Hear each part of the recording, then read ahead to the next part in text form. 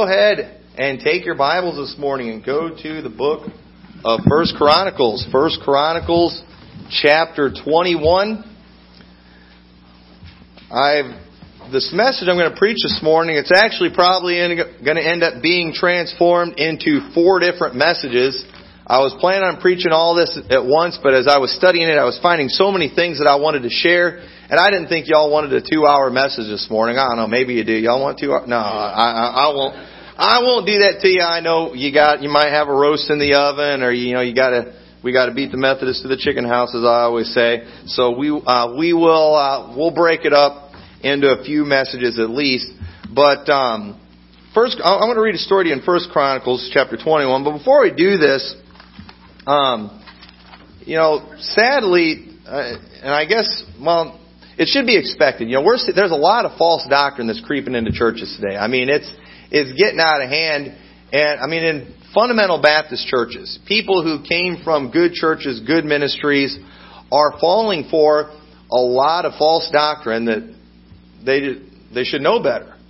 And I really believe one of the biggest causes of this is, and I'm not preaching against the Internet. I like the Internet. There's good things about the Internet, but I do think it's because of the Internet. And back in the day, one of the great things about a church was, when you have an assembly of believers, okay, there's some accountability there. And so if some guy comes into the church and he starts spreading false doctrine, there's plenty of people there in the church that can call him out. And the Bible teaches how we're supposed to deal with that. If somebody comes in and they're bringing false doctrine, you're supposed to, first you kind of try to privately deal with it. And if they don't straighten up, you got to mark them. And eventually it can come to a point where you have to even cast them out of the church. And that's another message for another day. But churches have always done that throughout the ages. But now a lot of these guys who have probably been thrown out of many churches before, they have their own internet ministries where they go and they preach on the internet, and then they find all these people out there that agree with them. And you can find somebody, you can make up anything you want. You can make up your own religion, and if you put it on the internet, you'll be able to find some followers. Okay, there's a lot of goofballs out there. And the great thing about a church, it's a visible body of real people that you can talk to. And you do not want to get your doctrine from some guy that you don't know that just preaches on the internet. You want to get it from a real church, a real assembly of believers where there's people that not only can hold each other accountable, but even hold the pastor accountable. And the way it's supposed to work in a church, even if the pastor gets out of line and he's not teaching things from the Scriptures right, the church can deal with them. Okay? But these people out there, there's nobody that can touch them. But sadly, preachers are listening to these people because they're too lazy to study the Bibles themselves, and they're listening to these people, and they're bringing these teachings in the church. And people in the church are so illiterate when it comes to the Bible these days, they're falling for it, and it's destroying churches. And so I want to talk about some things that they're good things that we're supposed to teach, things that churches have taught for years, but things that are under attack today in churches. And specifically what I want to talk about are New Testament sacrifices. New Testament sacrifices. But we're going to go to the Old Testament first, and I want to show you something about sacrifices. Because a lot of people, they don't like that word sacrifice. They don't like the term sacrifice. But let's look at 1 Chronicles chapter 21, where we see an important lesson when it comes to sacrifices. It's in verse 18. This is right after the story where David numbered the people. He was not supposed to do that. God was mad. God sent an angel, and as a result, many people were killed. And it says in verse 18, Then the angel of the Lord commanded Gad to say to David that David should go up and set up an altar unto the Lord in the threshing floor of Ornan the Jebusite. And David went up at the saying of Gad, which he spake in the name of the Lord. And Ornan turned back and saw the angel, and his 4 sons with him hid themselves. Now Ornan was threshing wheat. And as David came to Ornan, Ornan looked and saw David, and went out of the threshing floor, and bowed himself to David with his face to the ground. Then David said to Ornan, Grant me the place of this threshing floor, that I may build an altar therein unto the Lord, that thou shalt grant it me for the full price, that the plague may be stayed from the people. David wants to offer a sacrifice to God to stop this plague. He's wanting to offer a sacrifice. Okay? And so he needs this land that Ornan has, and he says, I want to buy it from you, and I want to buy it at the full price. Okay? You know, Brother Wes, have you ever had anybody when they're wanting to buy a land come to you and say, hey, I want to make sure I pay the maximum amount for this place? I kind of wish it worked that way. Yeah, don't you wish it worked that way? But they don't. They always want to, they want the bottom, right? They want the lowest they can get. No, nobody does that, but David did that, and there's a reason for that. And then it says, and Ornan said unto David, take it to thee, and let my lord the king do that which is good in his eyes. Lo, I give thee the oxen also for burnt offerings, and the threshing instruments for wood, and the wheat for the meat offering. I give it all. So Ornan's like, here, David, hey, yeah, I want you to stop this plague. You can have the land. You can have the sacrifices. I'll give you the animals. David, I will give you everything that you ask for. And King David said to Ornan, nay, but I will verily buy it for the full price. For I will not take that which is thine for the Lord, nor offer burnt offering without cost.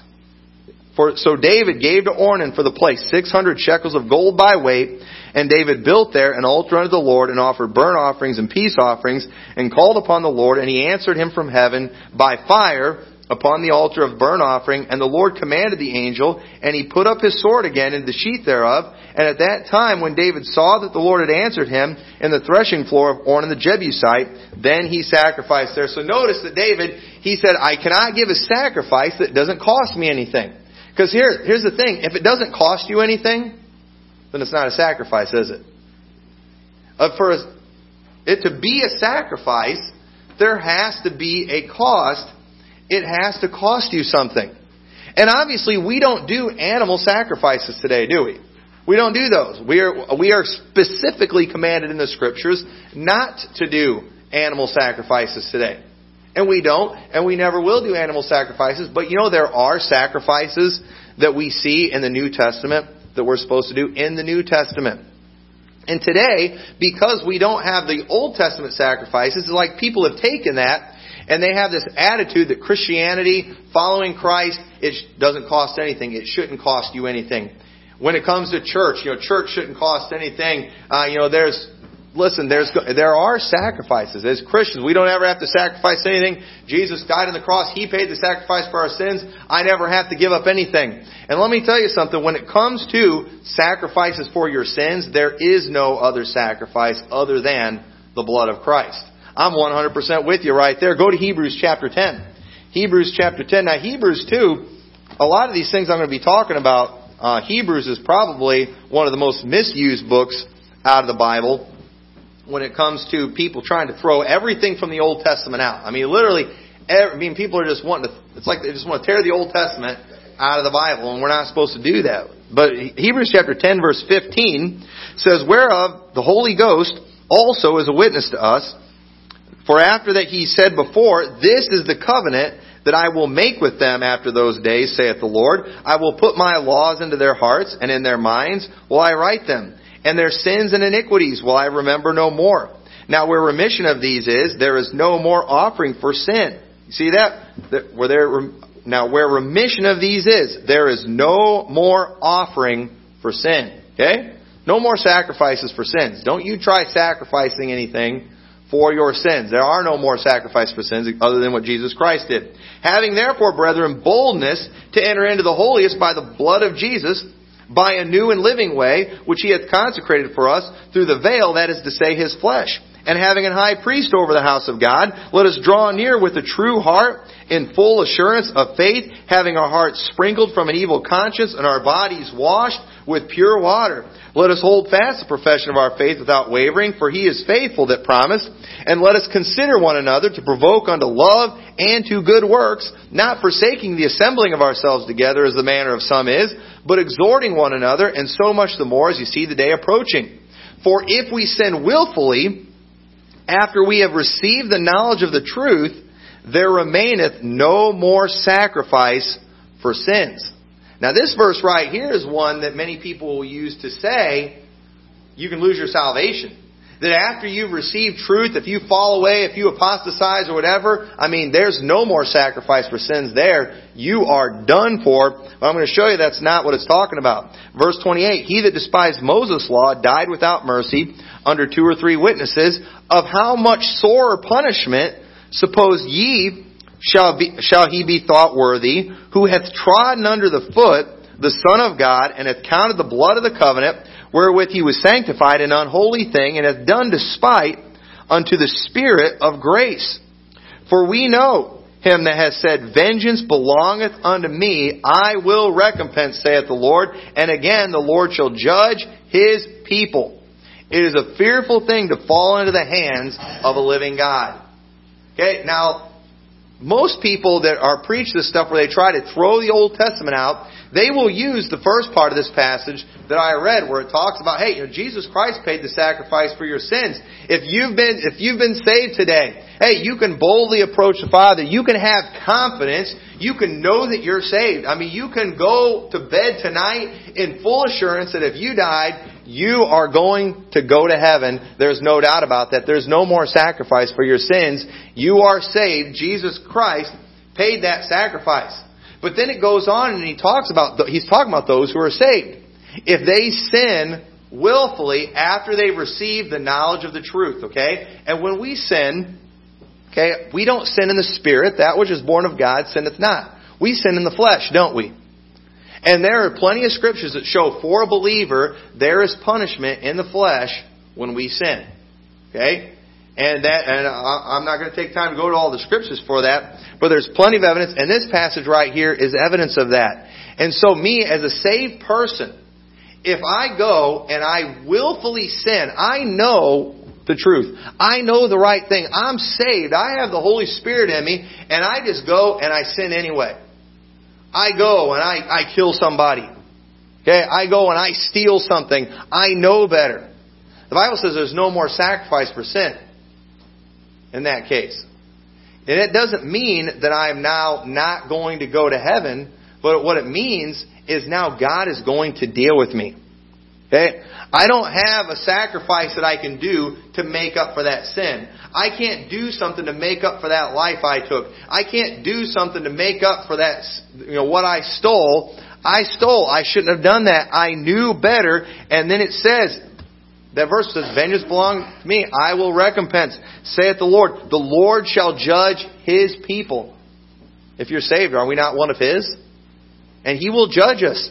And it is a fearful thing to fall into the hands of a living God. I'm sorry, folks, when you just say, you know what, I don't care what God says. I'm just going to go do whatever I want to do. And you sin willfully when you know the truth. There's no more sacrifice for sins. You're in trouble with God. Okay? Now, you're going to go to heaven. But on earth, you are in trouble with God. And there are many references we can go to prove that. But once again, when it comes to the Spirit, it's saved. There's no doubt about that. There's no more sacrifice that can be done for sins. Jesus Christ paid the sacrifice. So if on earth, okay, I'm saved, if I go on and I sin, Jesus is going to die on the cross for me again. There's no sacrifice that I can offer up. I'm just in trouble with God. I'm going to have to deal with whatever I have done. And a lot of people like to think that they can do whatever they want and there's no consequences for their sin. No, there are consequences on this earth. Okay? And so, turn over to Hebrews chapter 13. Hebrews chapter 13. There are no more, we saw that. There are no more sacrifice for sins. Jesus finished that. Okay? But there are other sacrifices that we can offer. These are not to get us into heaven.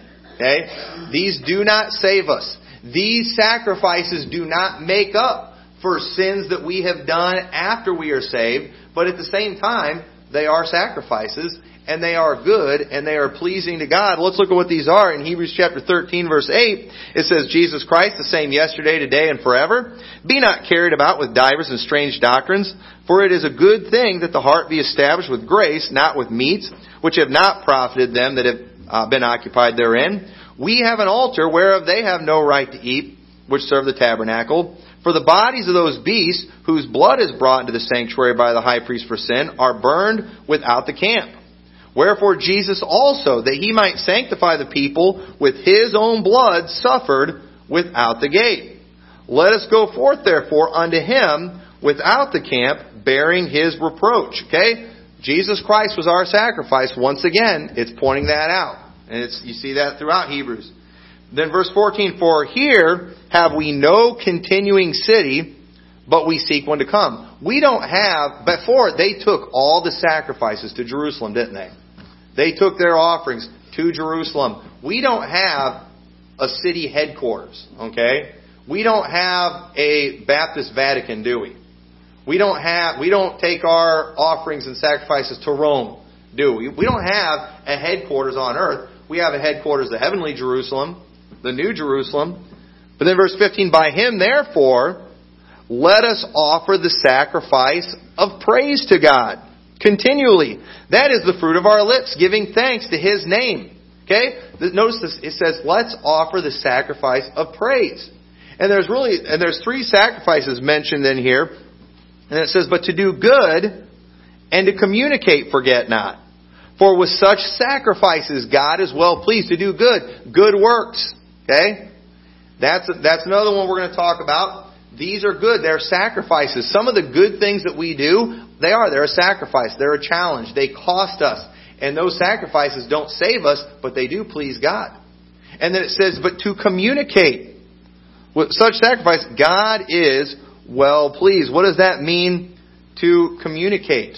Right there. Well, that word communicate, it basically means to participate. And it's a word used a lot in the New Testament in reference to giving. Okay? When you give, when you put your tithes and offerings into the offering here at the church, you're communicating. You are contributing to the work of the Lord with God's people. That's called communicating. Okay? And we see that many times in the Bible. Go to Philippians chapter 4. Philippians chapter 4. And what I want to focus on today, because we don't have time to focus on all of these, but one New Testament sacrifice that we have that's mentioned, it's specifically called a sacrifice, and that is the sacrifice of giving. Okay? And specifically, we use the term tithing quite a bit as a term you'll hear. And I'm going to talk about that, and don't freeze up on me. I don't talk about tithing that much. I don't talk about giving that much. People act like, people are always saying, preachers, they preach on tithing all the time. No, people just get convicted all the time because we do pass the offering plate all the time. And they get convicted every week. But it's rare that most preachers say anything about it. And if you don't think it's necessary, then why do you get convicted? Okay, it's because people know. But anyway, I'm going to show you some things, and I'm going to share with you some of the lies that are being told about tithing that are just absolute lies and proved from the Scripture that's wrong. But Philippians chapter 4, verse 14, it says, notwithstanding ye have well done that ye did communicate with my affliction. There's that word again, communicate. Now ye Philippians know also that in the beginning of the gospel, when I departed from Macedonia, no church communicated with me as concerning giving and receiving, but ye only. He was trying to raise money for the poor saints in Jerusalem. We see him reference that in many of his writings. It says, for even in Thessalonica ye sent once and again unto my necessity. Talking about sending money. And he said, I'm thankful that you did that. Not because I desire a gift, but I desire fruit that may abound to your account.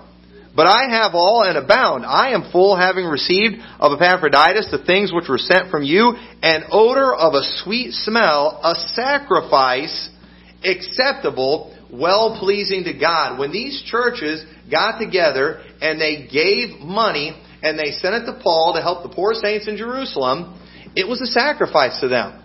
And one of Paul's other writings, he mentioned how they gave out of their deep poverty.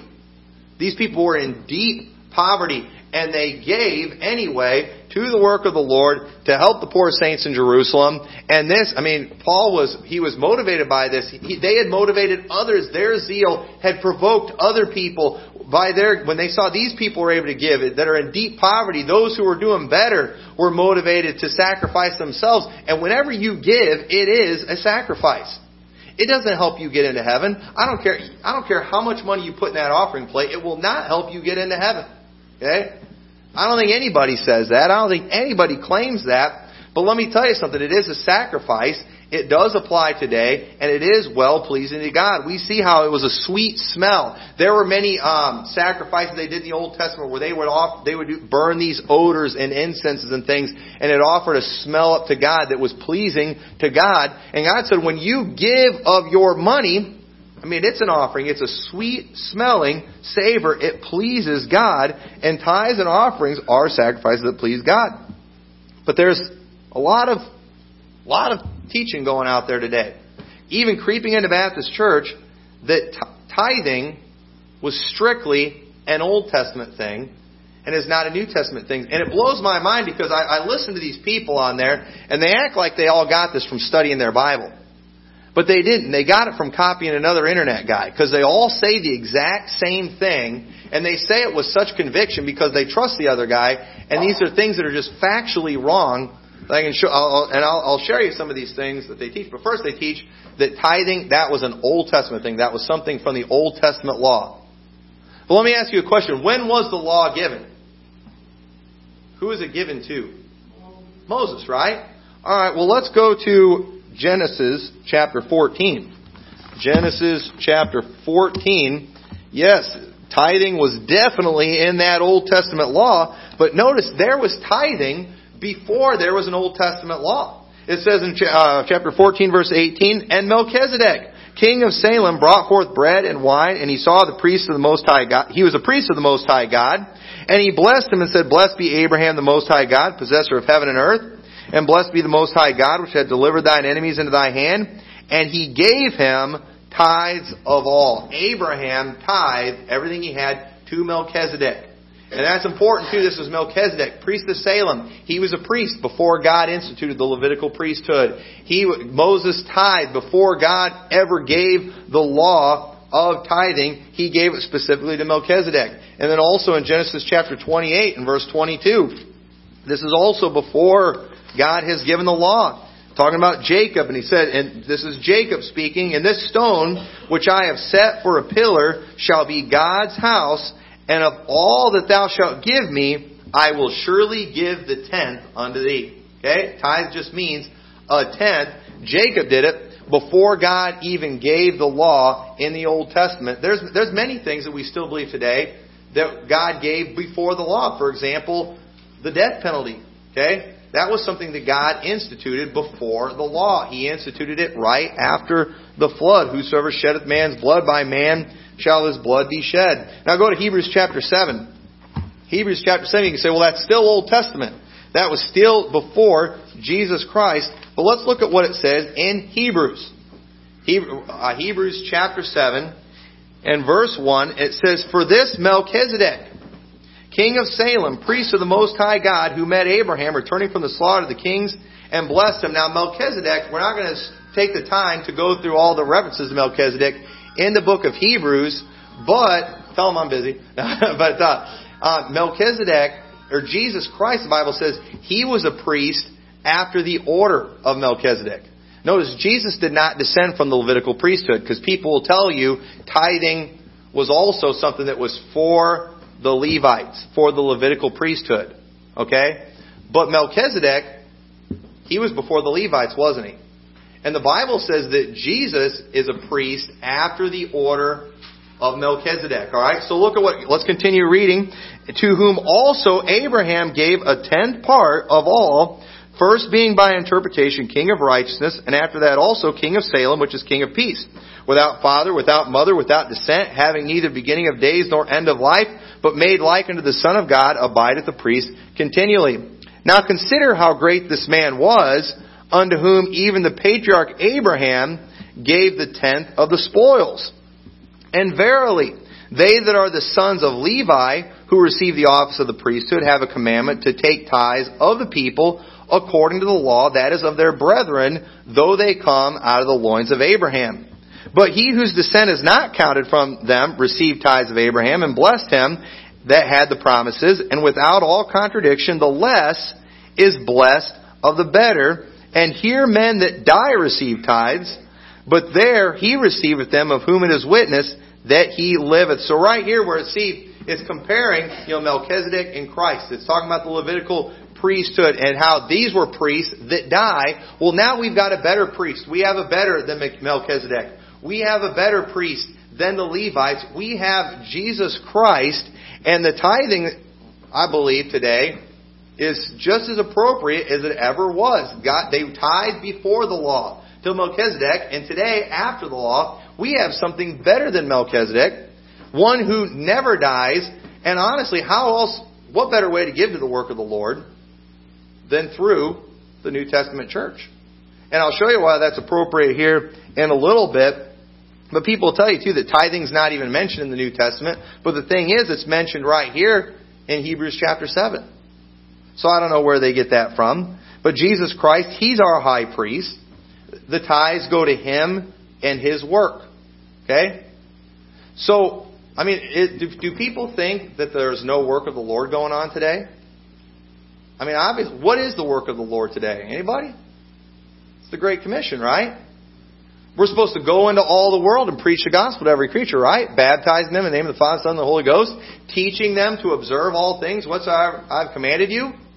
Okay? That is the work of the Lord. How are we supposed to get people, like the Johnston family, to other countries? You know what it costs? It costs money, doesn't it?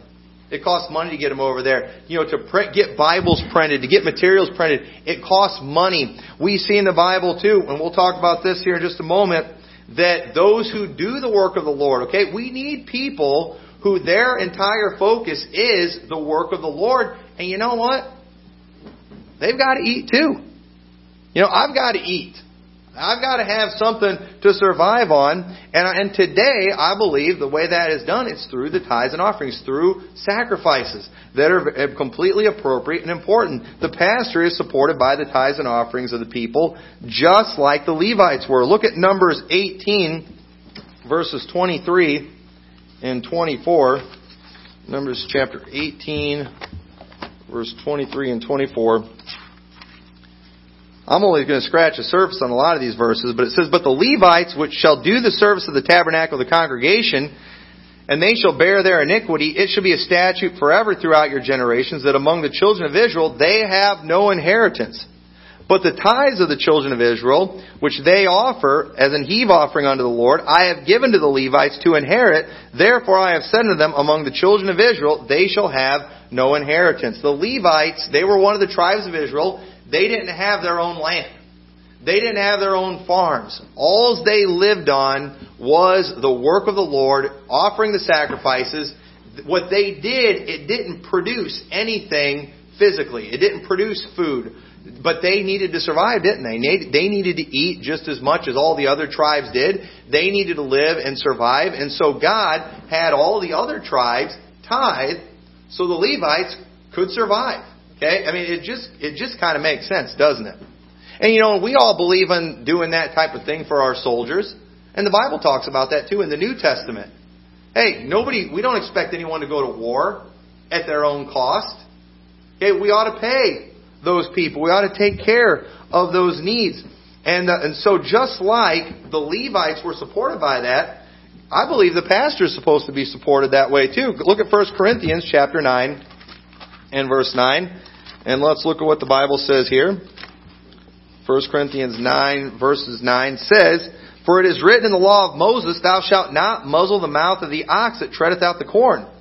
Does God take care for oxen? Well, wait a minute. This isn't talking about a pastor. This is talking about a cow. This is talking about an ox. Now listen, people too that try to throw out the Old Testament, they don't realize, you know how many things there are like this in the New Testament where they reference Old Testament principles and they apply them to New Testament practices? They applied paying the preacher to the verse in the Bible that says, don't muzzle the ox. Why don't you muzzle an ox? Well, hey, if an ox is out doing the work in the field to produce food for you, you don't put a muzzle over him. If he sees some food along the way, you let him eat it. You take care of your animals that are doing the work for you. The Bible says a righteous man regardeth the life of his beast. If you've got an animal that's producing things for you, that's making it possible for you to eat and survive, you take care of that animal. I was going to say something about animals that don't produce anything, but I won't do that today. I was thinking it. But it's just a common principle. Verse 10.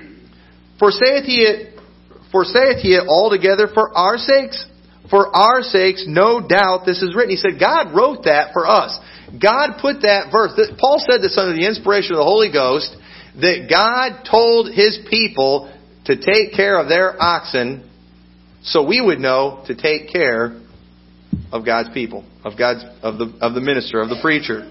For our sakes, no doubt, this is written, that he that ploweth should plow in hope, and he that thresheth in hope should be partaker of this hope. If we have sown unto you spiritual things, is it a great thing if we shall reap your carnal things?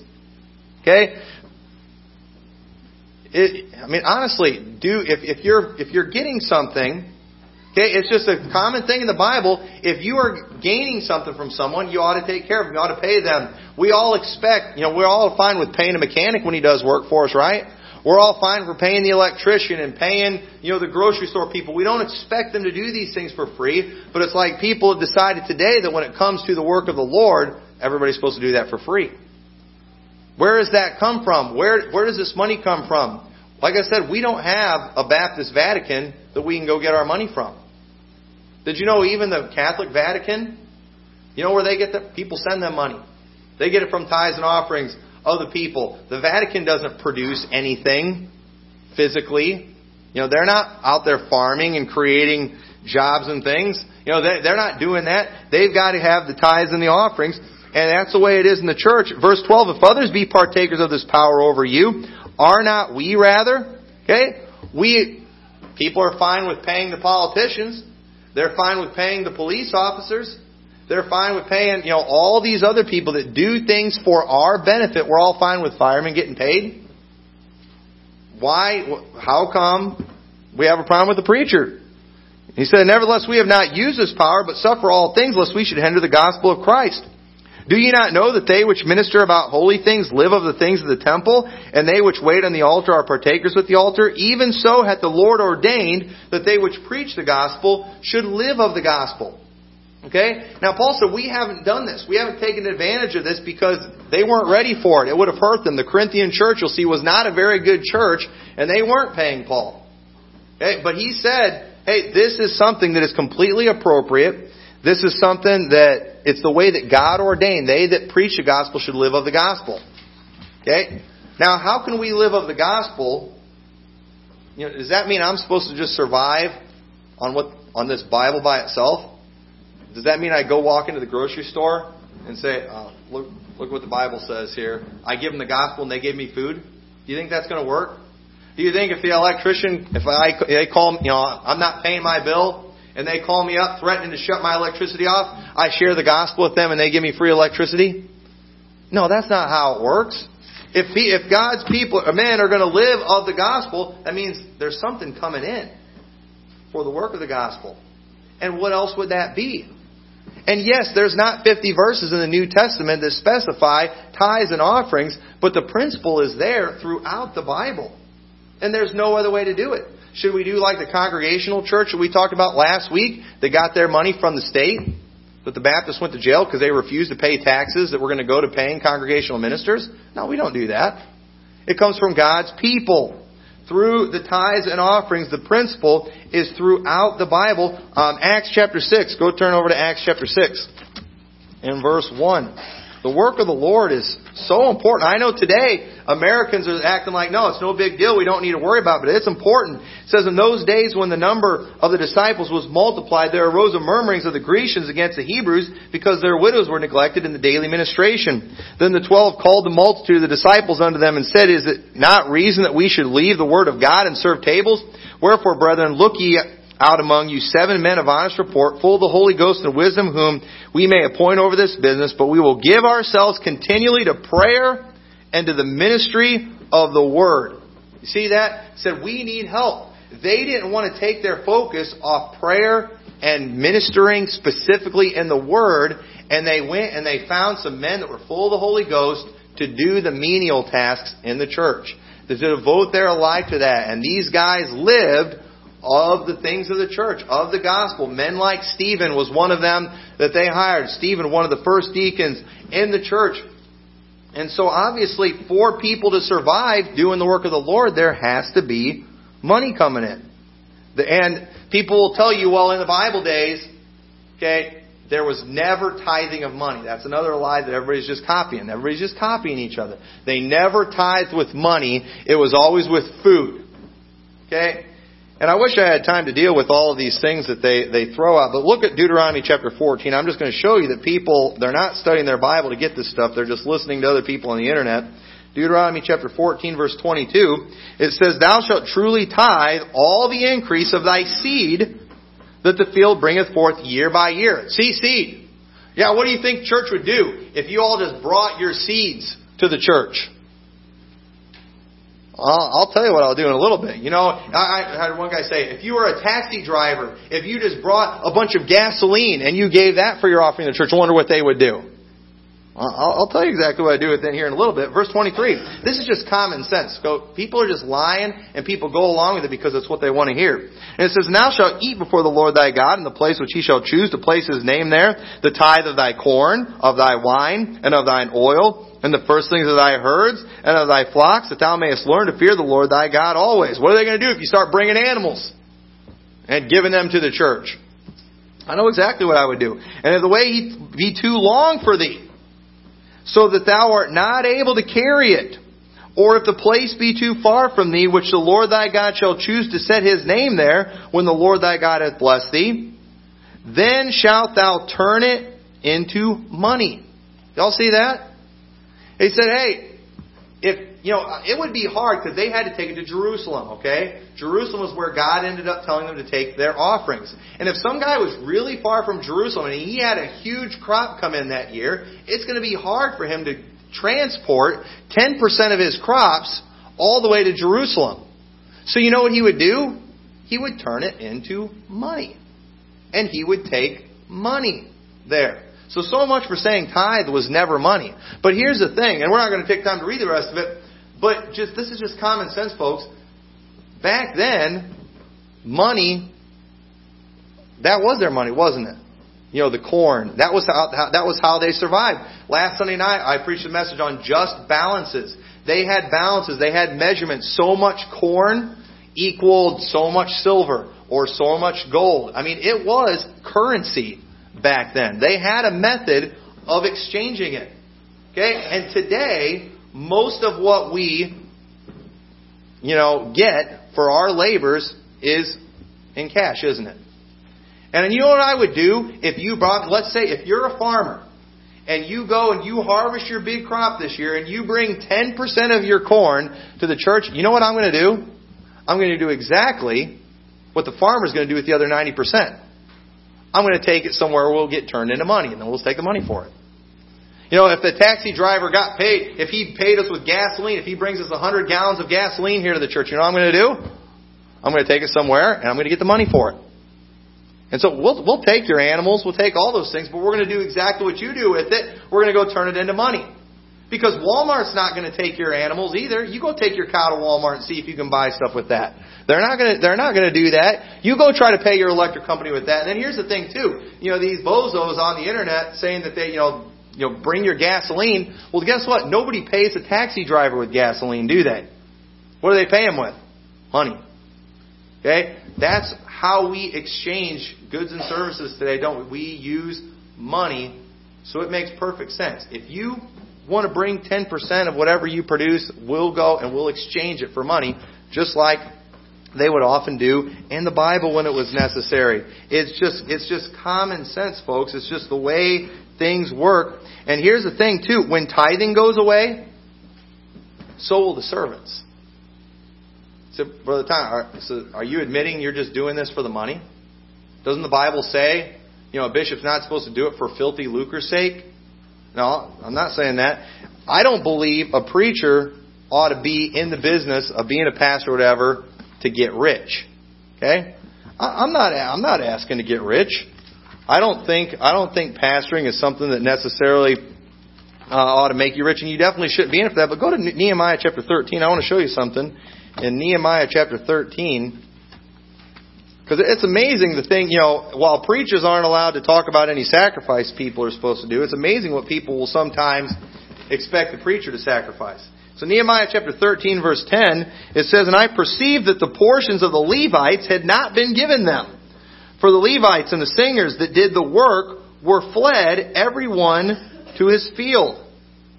Then contended I with the rulers and said, Why is the house of God forsaken? And I gathered them together and set them in their place, and they brought all Judah the tithe of the corn and the new wine and the oil unto the treasuries. Why were the Levites gone? They were in the field. Why were they in the field? because people weren't giving their tithes. And you know what happened? They got hungry.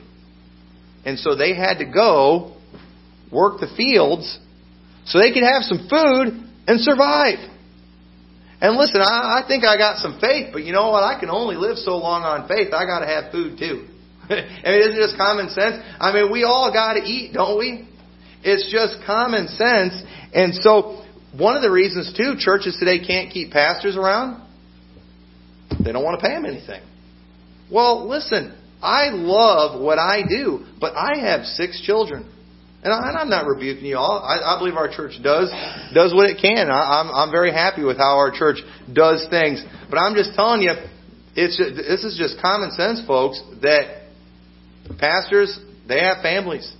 They got to eat. They got to have a house living. Missionaries that go over these other countries, we shouldn't expect them to go over there and almost starve to death. We shouldn't expect their kids to go over there and live in rags when we all have nice clothes. We shouldn't expect them to go live in a grass hut when we have nice houses that we live in. There's nothing wrong with them having the things that we have. They are doing our work. Whose responsibility is it to get the gospel to the whole world? It's all of us, right? But now obviously all of us can't go to foreign countries. All of us can't be the pastor, but all of us can communicate.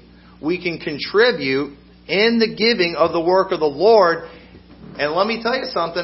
It's a sacrifice, isn't it? It's a sacrifice. You might have to do without some things. You might have to get the 100 channel package instead of the 200 channel package. I mean, that's tough these days, right? I mean, you might have to buy generic. We eat generic. Look, I eat a box of, I don't even know what it's called, but it's like Lucky Charms, but it's a generic brand. I don't even know what it's called. Generic, but it tastes just as good. But they're not magically delicious, though, like Lucky Charms. No, but listen, we all this is just common sense stuff, and we all, when you contribute, when you communicate, when you contribute, so I'm able to minister to people in the Word, I'm able to go out and do and go soul winning and lead people to Christ. You all participate in the rewards that come with that. Paul talked about that because of the way they had helped financially. They were going to receive rewards in heaven for that because of their sacrifice. God was well pleased with their sacrifice. And people today, they want a church, they want a religion, they want everything that costs them nothing. But understand, if it costs you nothing, it's not a sacrifice. And today, in the New Testament era, in the book of Hebrews, we see that when we sacrifice, it is pleasing to God. If you go and you try to sacrifice to pay for your sins, God is not going to be pleased with that. There are no other sacrifices for your sins. If you go and sin this week, don't think I'll drop an extra 100 in the offering plate and that sacrifice will take care of my sins. There are no more sacrifices for your sins.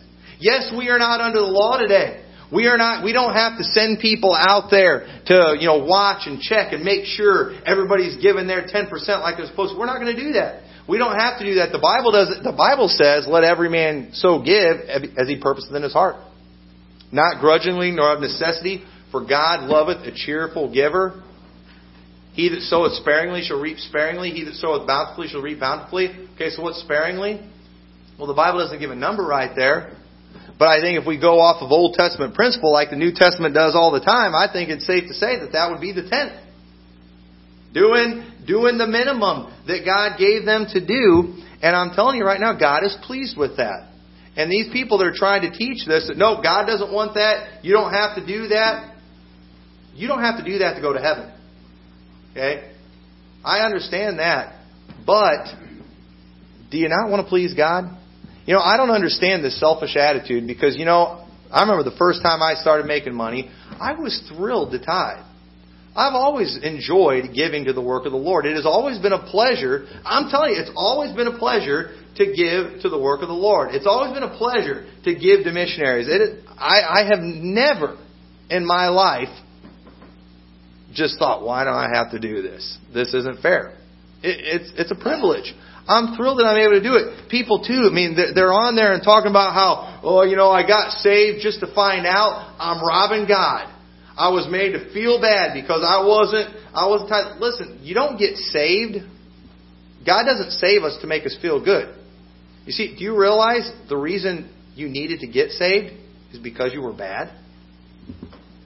Yeah. I mean, doesn't that make sense? That's why you got saved, wasn't it? Because you were a sinner. You were bad. And it's like, we're not supposed to let anybody find out after they get saved about things that are sins. Well, some people after they get saved, they find out they're not supposed to be fornicating and committing adultery. And they don't like that. So, where are we going to draw the line? There's going to be all kinds of things, as you study the Bible, they're going to make you feel bad. But it's like the money thing. It's easy to pick on people for because all churches, they're just in it for the money. No, we're not just in it for the money. I've not gotten rich off of this. I don't know. I don't know too many preachers that have gotten rich off the ministry. There's some out there that have found a way. I'm not saying that's right. I don't know that, but I'm just going to tell you right now, for the work of the Lord to be done, there has to be sacrifice. There has to be the communication, like we see in the Bible, the contributing of God's people. And with such sacrifice, God is well pleased. You're not going to get rich from it. I'm not one of these prosperity preachers. I've been tithing since I've been making money, and I'm not rich, folks. Never been rich. But you know what? I believe I'm pleasing God. I believe I'm laying up treasures in heaven. That's good enough for me. I don't think it's earned me 1 second into heaven. I know that. But you know what? I don't mind doing sacrifices for God.